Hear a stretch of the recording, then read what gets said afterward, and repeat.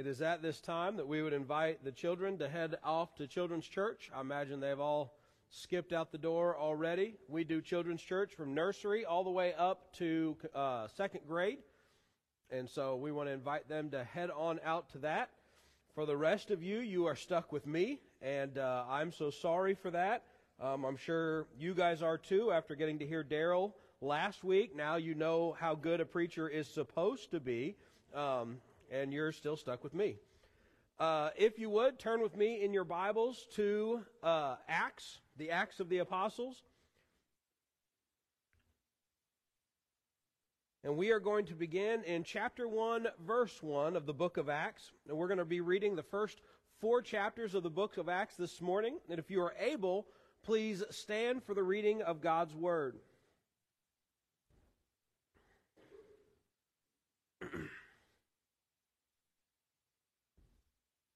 The book of Acts says this. It says, I wrote the first narrative, Theophilus, about all that Jesus began to do and teach until the day that he was taken up after he had given instructions through the Holy Spirit to the apostles that he had chosen. After he had suffered, he also presented himself alive to them with many convincing proofs, appearing to them over a period of 40 days and speaking about the kingdom of God. Please be seated. I'm curious how many in the room are New Year's resolution type of people. And a lot of times I hear people kind of say, oh, I'm not a New Year's resolution guy. In fact, we talked about it very briefly in my Sunday school class this morning. I got nervous because I thought Dave was going to steal my intro. But is there anybody in the room that really does enjoy kind of doing the New Year's resolutions and kind of setting goals and doing all that? No one. Great. Okay. Well, I do. So there. Oh, thanks, Josh. I actually do. I don't kind of make a big deal out of it. I don't write a list or anything like that. But for me, January is always a time to start fresh. And I've always enjoyed that. In fact, as long as I've been a pastor, I've always felt like, we have so much stuff going on in the Christmas season. We've got extra services and cantatas and the decorations and all that stuff, that then when January comes, now it's like, okay, what do we want to do? Like, what do I want to see happen in the next year? And some of it might be getting in better shape and those type of things. But a lot of it is like, okay, for me, in 2024, what do I want to see? What do I want to do? What do I want to learn? How do I want to grow as a follower of Jesus? And what do I want to see the church do? What do I want to see Tunnel Hill do, or the ministries that I'm a part of? What do I want to see happen? And so I'm a goal setter. And I like setting goals. In fact, at the end of every year, we have a group of kind of the heads of all these different committees in our church. We get together. It's called the Church Council. And we kind of talk about the goals we've set for 2023 and the goals that we're going to set for 2024. And I want to share one of those goals with you. We set about 4, and I'll share all of them with you over the if you would like. But I'm going to share one specifically this morning. And that is that our church has set a goal to focus on finding areas in our community where we can strategically and intentionally share Christ. In other words, we want to find places and people in our town who do not know Jesus and share Jesus with them. Sound like a good goal? We do plan as a church to continue partnering with ministries and missionaries in Kentucky and in the United States and even around the globe, but we also want to be the missionaries in our neighborhoods and in our communities and in organizations that we are connected. My hope and prayer is that in 2024, this is the year that Tunnel Hill specifically breaks out and sees the gospel go forth into Elizabethtown. And I would really love to see not only us do that, but churches throughout Hardin County do that. But I do want to see Tunnel Hill Baptist Church on the front line advancing the gospel into places in our community that do not have it. Now that might sound crazy. That might say, well, this is Elizabethtown, Kentucky. You can't throw a rock and not hit a church.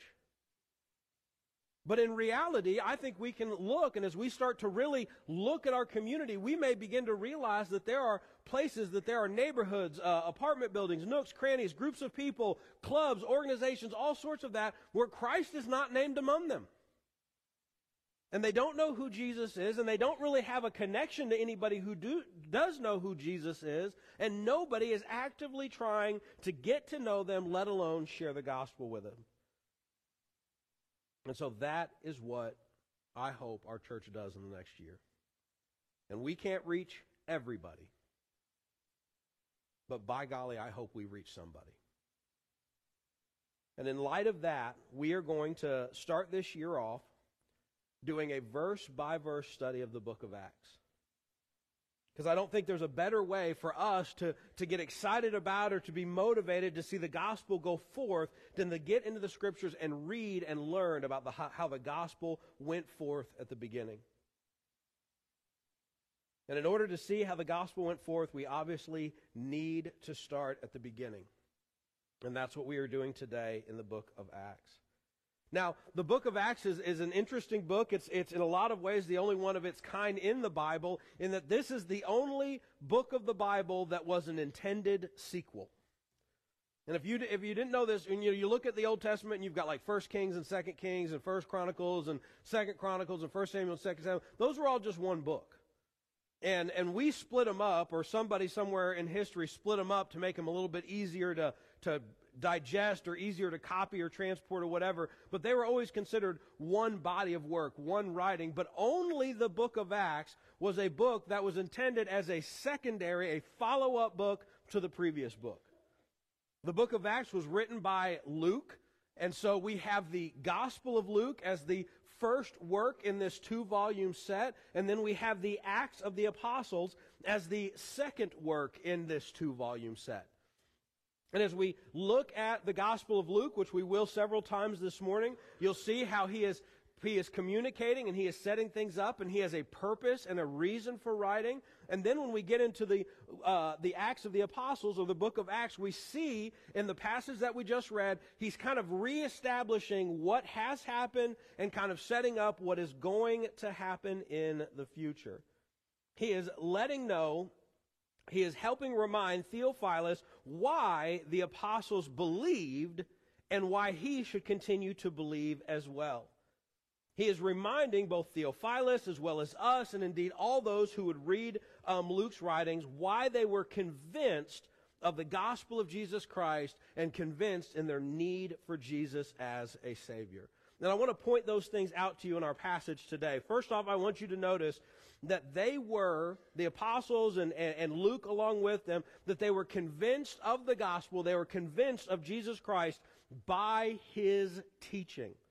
Look right at the very first verse. He says this, I wrote the first narrative, Theophilus, about all that Jesus had begun to do and teach until the day that he was taken up.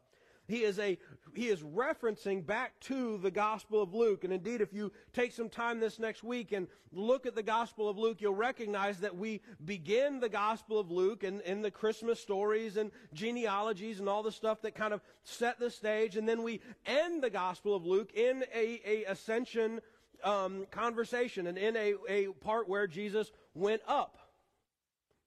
And so all of this is a reference to that first body of work that Luke had done. Luke understood that Jesus' own teachings were faithful and true, and that those who studied them, those that studied what he had taught, would soon come to believe that Jesus was indeed the Messiah.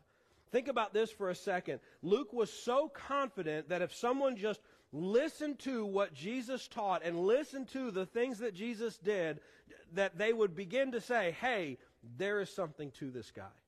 There is something going on here. There is something about Jesus that is different, that is noteworthy, that this guy is someone special.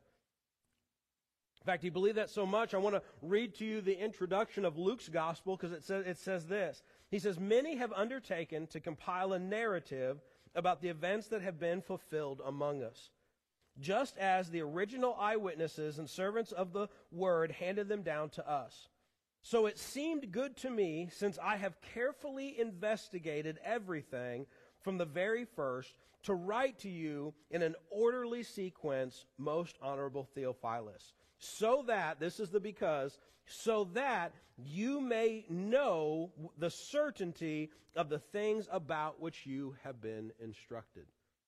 I love this because he's saying, listen, I'm writing this first gospel, and the reason why I'm writing this first gospel is so that you will have confidence, that you will have certainty that everything that you have been taught is true. And that you will know that everything that you have been taught, that everything that has been said about Jesus is true. And I'm giving you all of it. I've done all the research. I've done everything. I'm presenting it to you so that you might have confidence.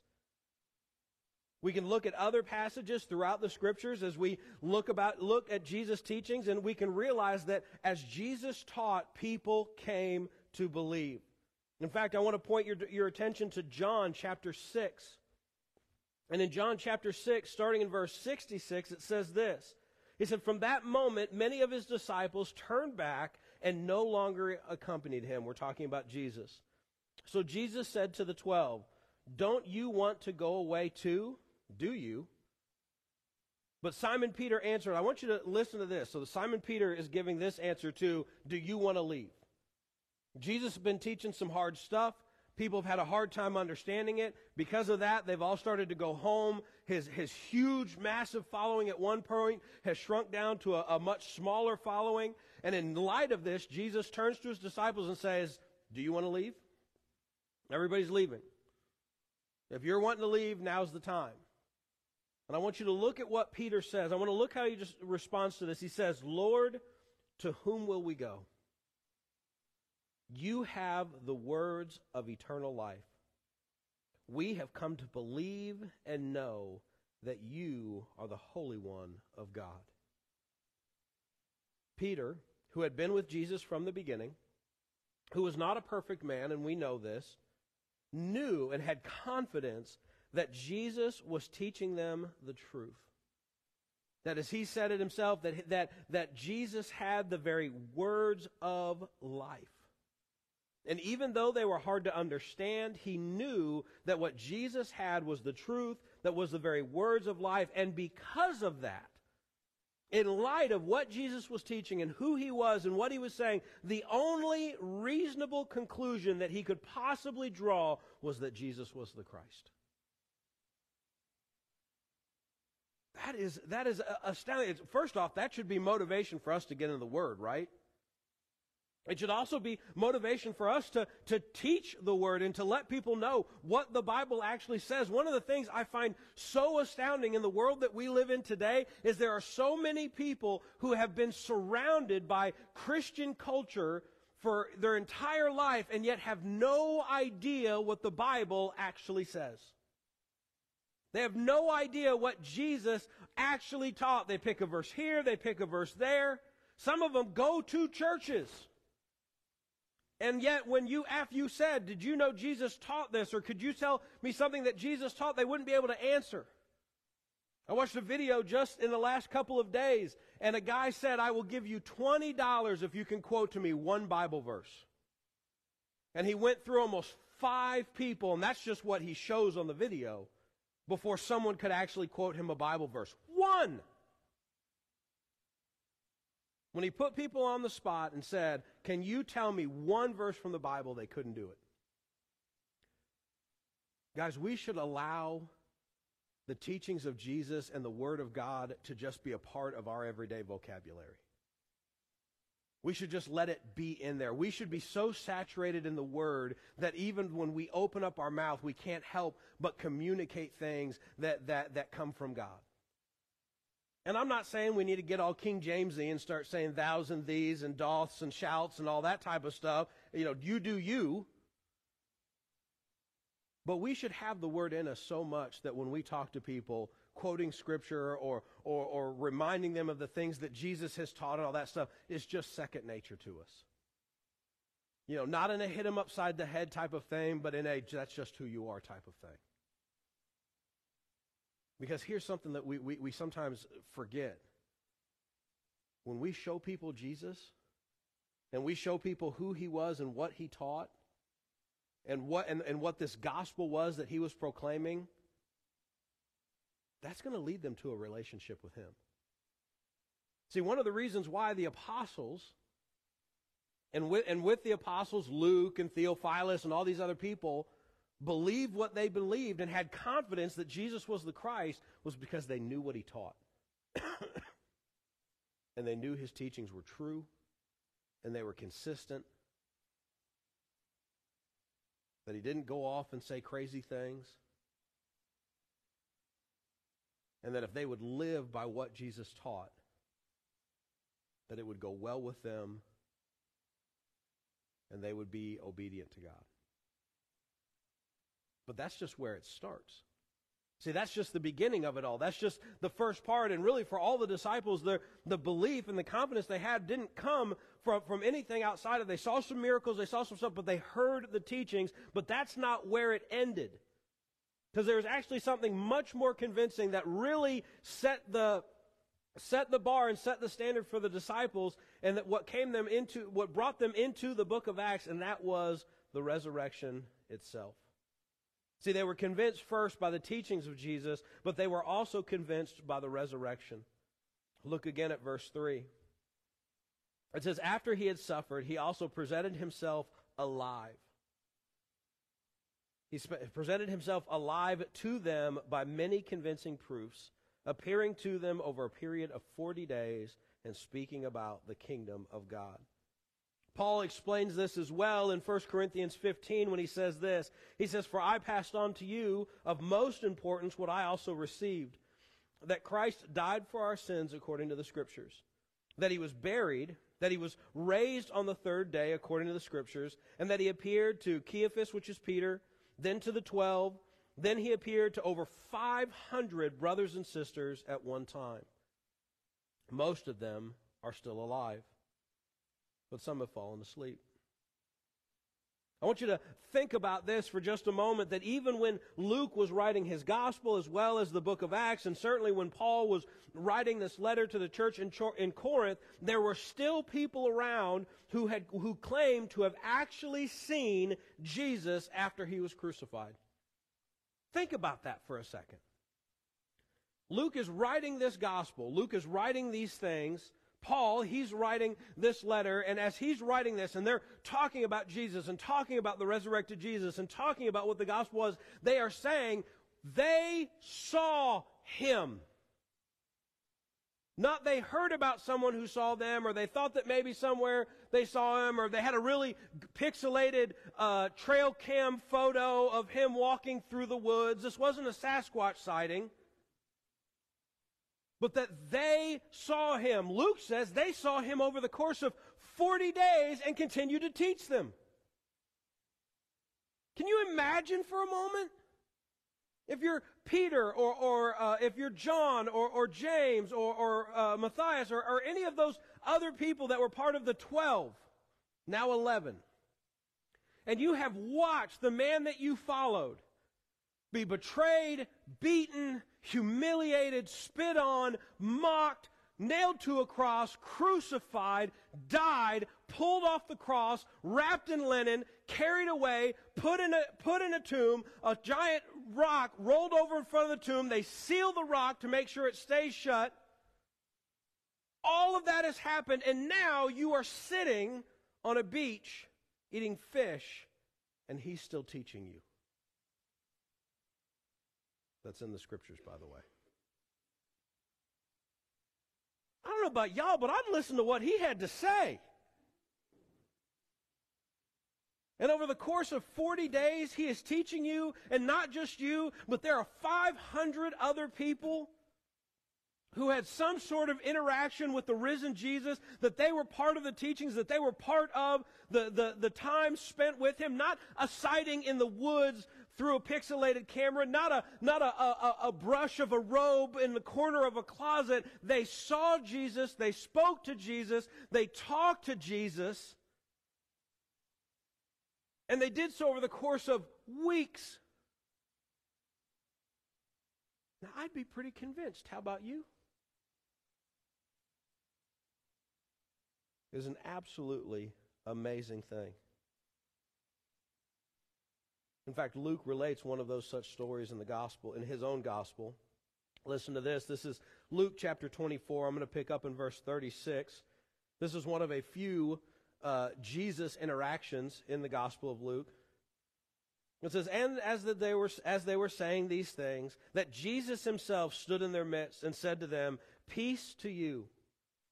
But they were startled and terrified and thought that they were seeing a ghost." I think that's fair.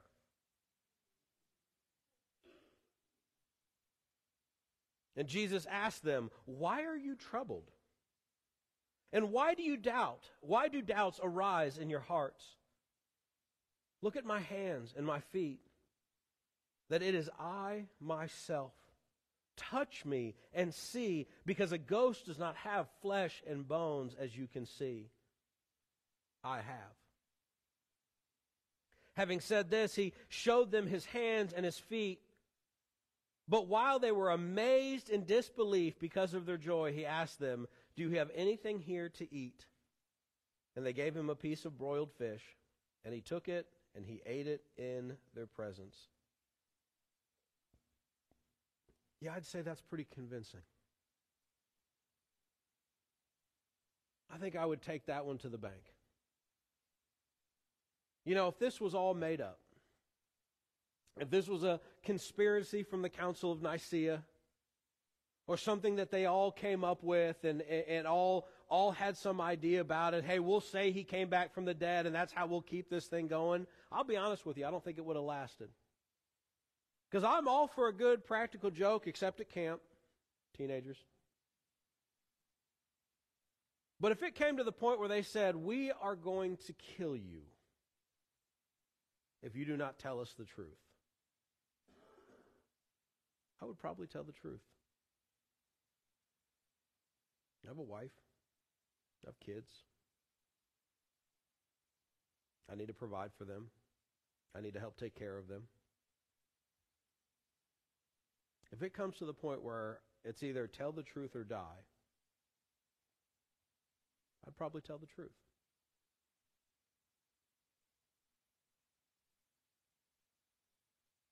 But if they said tell the truth or die, and what I was telling them was the truth, then I guess I would die. And that's what every single apostle did. Under persecution, never being able to go back home, loss of friends and family, the apostles quite literally gave up everything. Why? Because they were convinced that they had seen the resurrected Jesus. And the reason that we are still gathered here today, worshiping the resurrected Jesus, was because they were convinced they saw him. But the resurrection was more than just an amazing demonstration of God's power. It was more than just evidence that would allow the disciples to keep talking about him, but it was a proof that Jesus was the Messiah. It wasn't just that something cool had happened, but it was the evidence and the proof that Jesus was, in fact, the Messiah who the nation of Israel had been waiting for, the one who would redeem his people from their sins. Luke goes on to say it this way. In the same passage, he says, he told them, "These are the words that I spoke to you while I was still with you, that everything written about me in the law of Moses, the prophets, and the Psalms must be fulfilled." Then he opened their minds to understand the Scriptures, and he said to them, "This is what is written." Listen to this. "The Messiah will suffer and rise from the dead on the third day, and repentance for the forgiveness of sin will be proclaimed in his name to all the nations, beginning in Jerusalem. You are witnesses of these things, and look, I am sending you what my Father promised. As for you, stay in the city until you are empowered from on high." See, the apostles that we get in the book of Acts are the apostles that heard these words. And he had opened up their mind and he said, "Listen, I want you to understand this. The resurrection, the fact that I am with you, the fact that I have risen from the grave is proof that I am the Messiah. And now, You need to go. And you are going to share what you have seen and what you have been a witness to all of the earth, so that they might experience forgiveness of their sins. As we kick off the book of Acts, we're reminded that the apostles were convinced that Jesus was their Christ, and that they became witnesses of this. They were convinced because of what he taught. They were convinced because of the resurrection and what they saw and experienced with their own hands. But then that begs the question, what are we convinced of? See, they believed for all the right reasons. But what should convince us? And I would propose to you today that we should be convinced by the very people that this book is going to teach us about. That we should be convinced because of the apostles. And as we read through the book of Acts, and as we do our studies maybe throughout this year, and what happened with Paul and Peter beyond this, I want you to recognize that these were everyday, ordinary people. Fishermen, tax collectors, run-of-the-mill people in Galilee and Judea. And yet they became the boldest witnesses of the resurrection of Jesus Christ. Think about that for a moment. These people they weren't Pharisees, they weren't Sadducees, they weren't part of the Sanhedrin, they weren't part of Jewish aristocracy. They weren't Romans who had power, and really even Paul eventually comes into the scene, and he was a Roman citizen, but none of the 11 were. They were nobodies, and not only were they nobodies, but they were nobodies from nowhere. Galilee was not a bustling metropolis. Galilee was not the center of the universe. It wasn't Rome, it wasn't Jerusalem. It wasn't even an Antioch or a Corinth or an Athens. Galilee was nowhere. And yet these nobodies from nowhere became such a bold witness for the resurrection of Jesus Christ, such a bold witness for who Christ was and the gospel that he had sent them with, that they literally changed the world.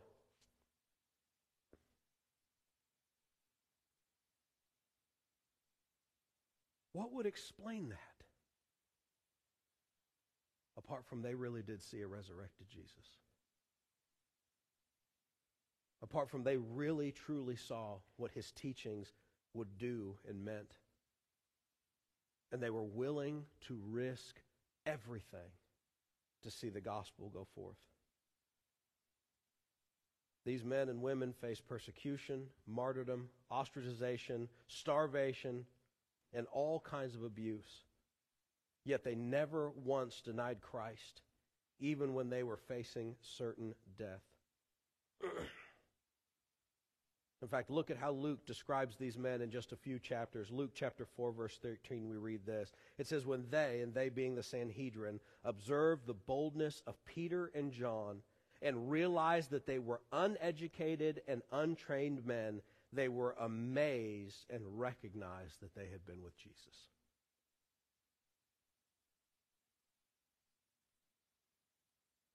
These men began a movement that is carried to us even today. One day, maybe in glory, and I've said this before, I hope that I get to see the line. Because I really truly believe that at some point, somewhere, an apostle spoke to somebody.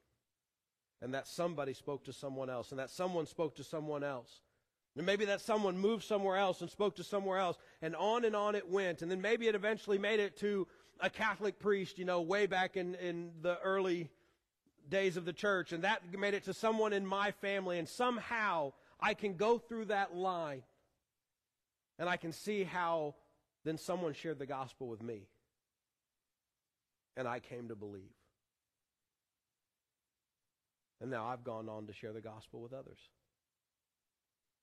And there's an unbroken chain from Pentecost to me. and I get to keep that chain going. See, the apostles were convinced by what they had heard and what they had seen and what they experienced. And I believe we can have confidence today by what we read and what we see and what we experience in the life of the church even today.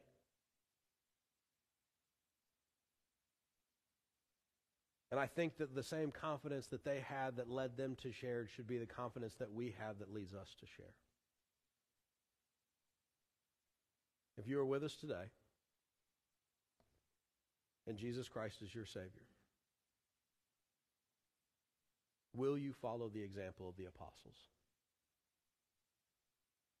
And will you take the good news of the gospel for the forgiveness of your sins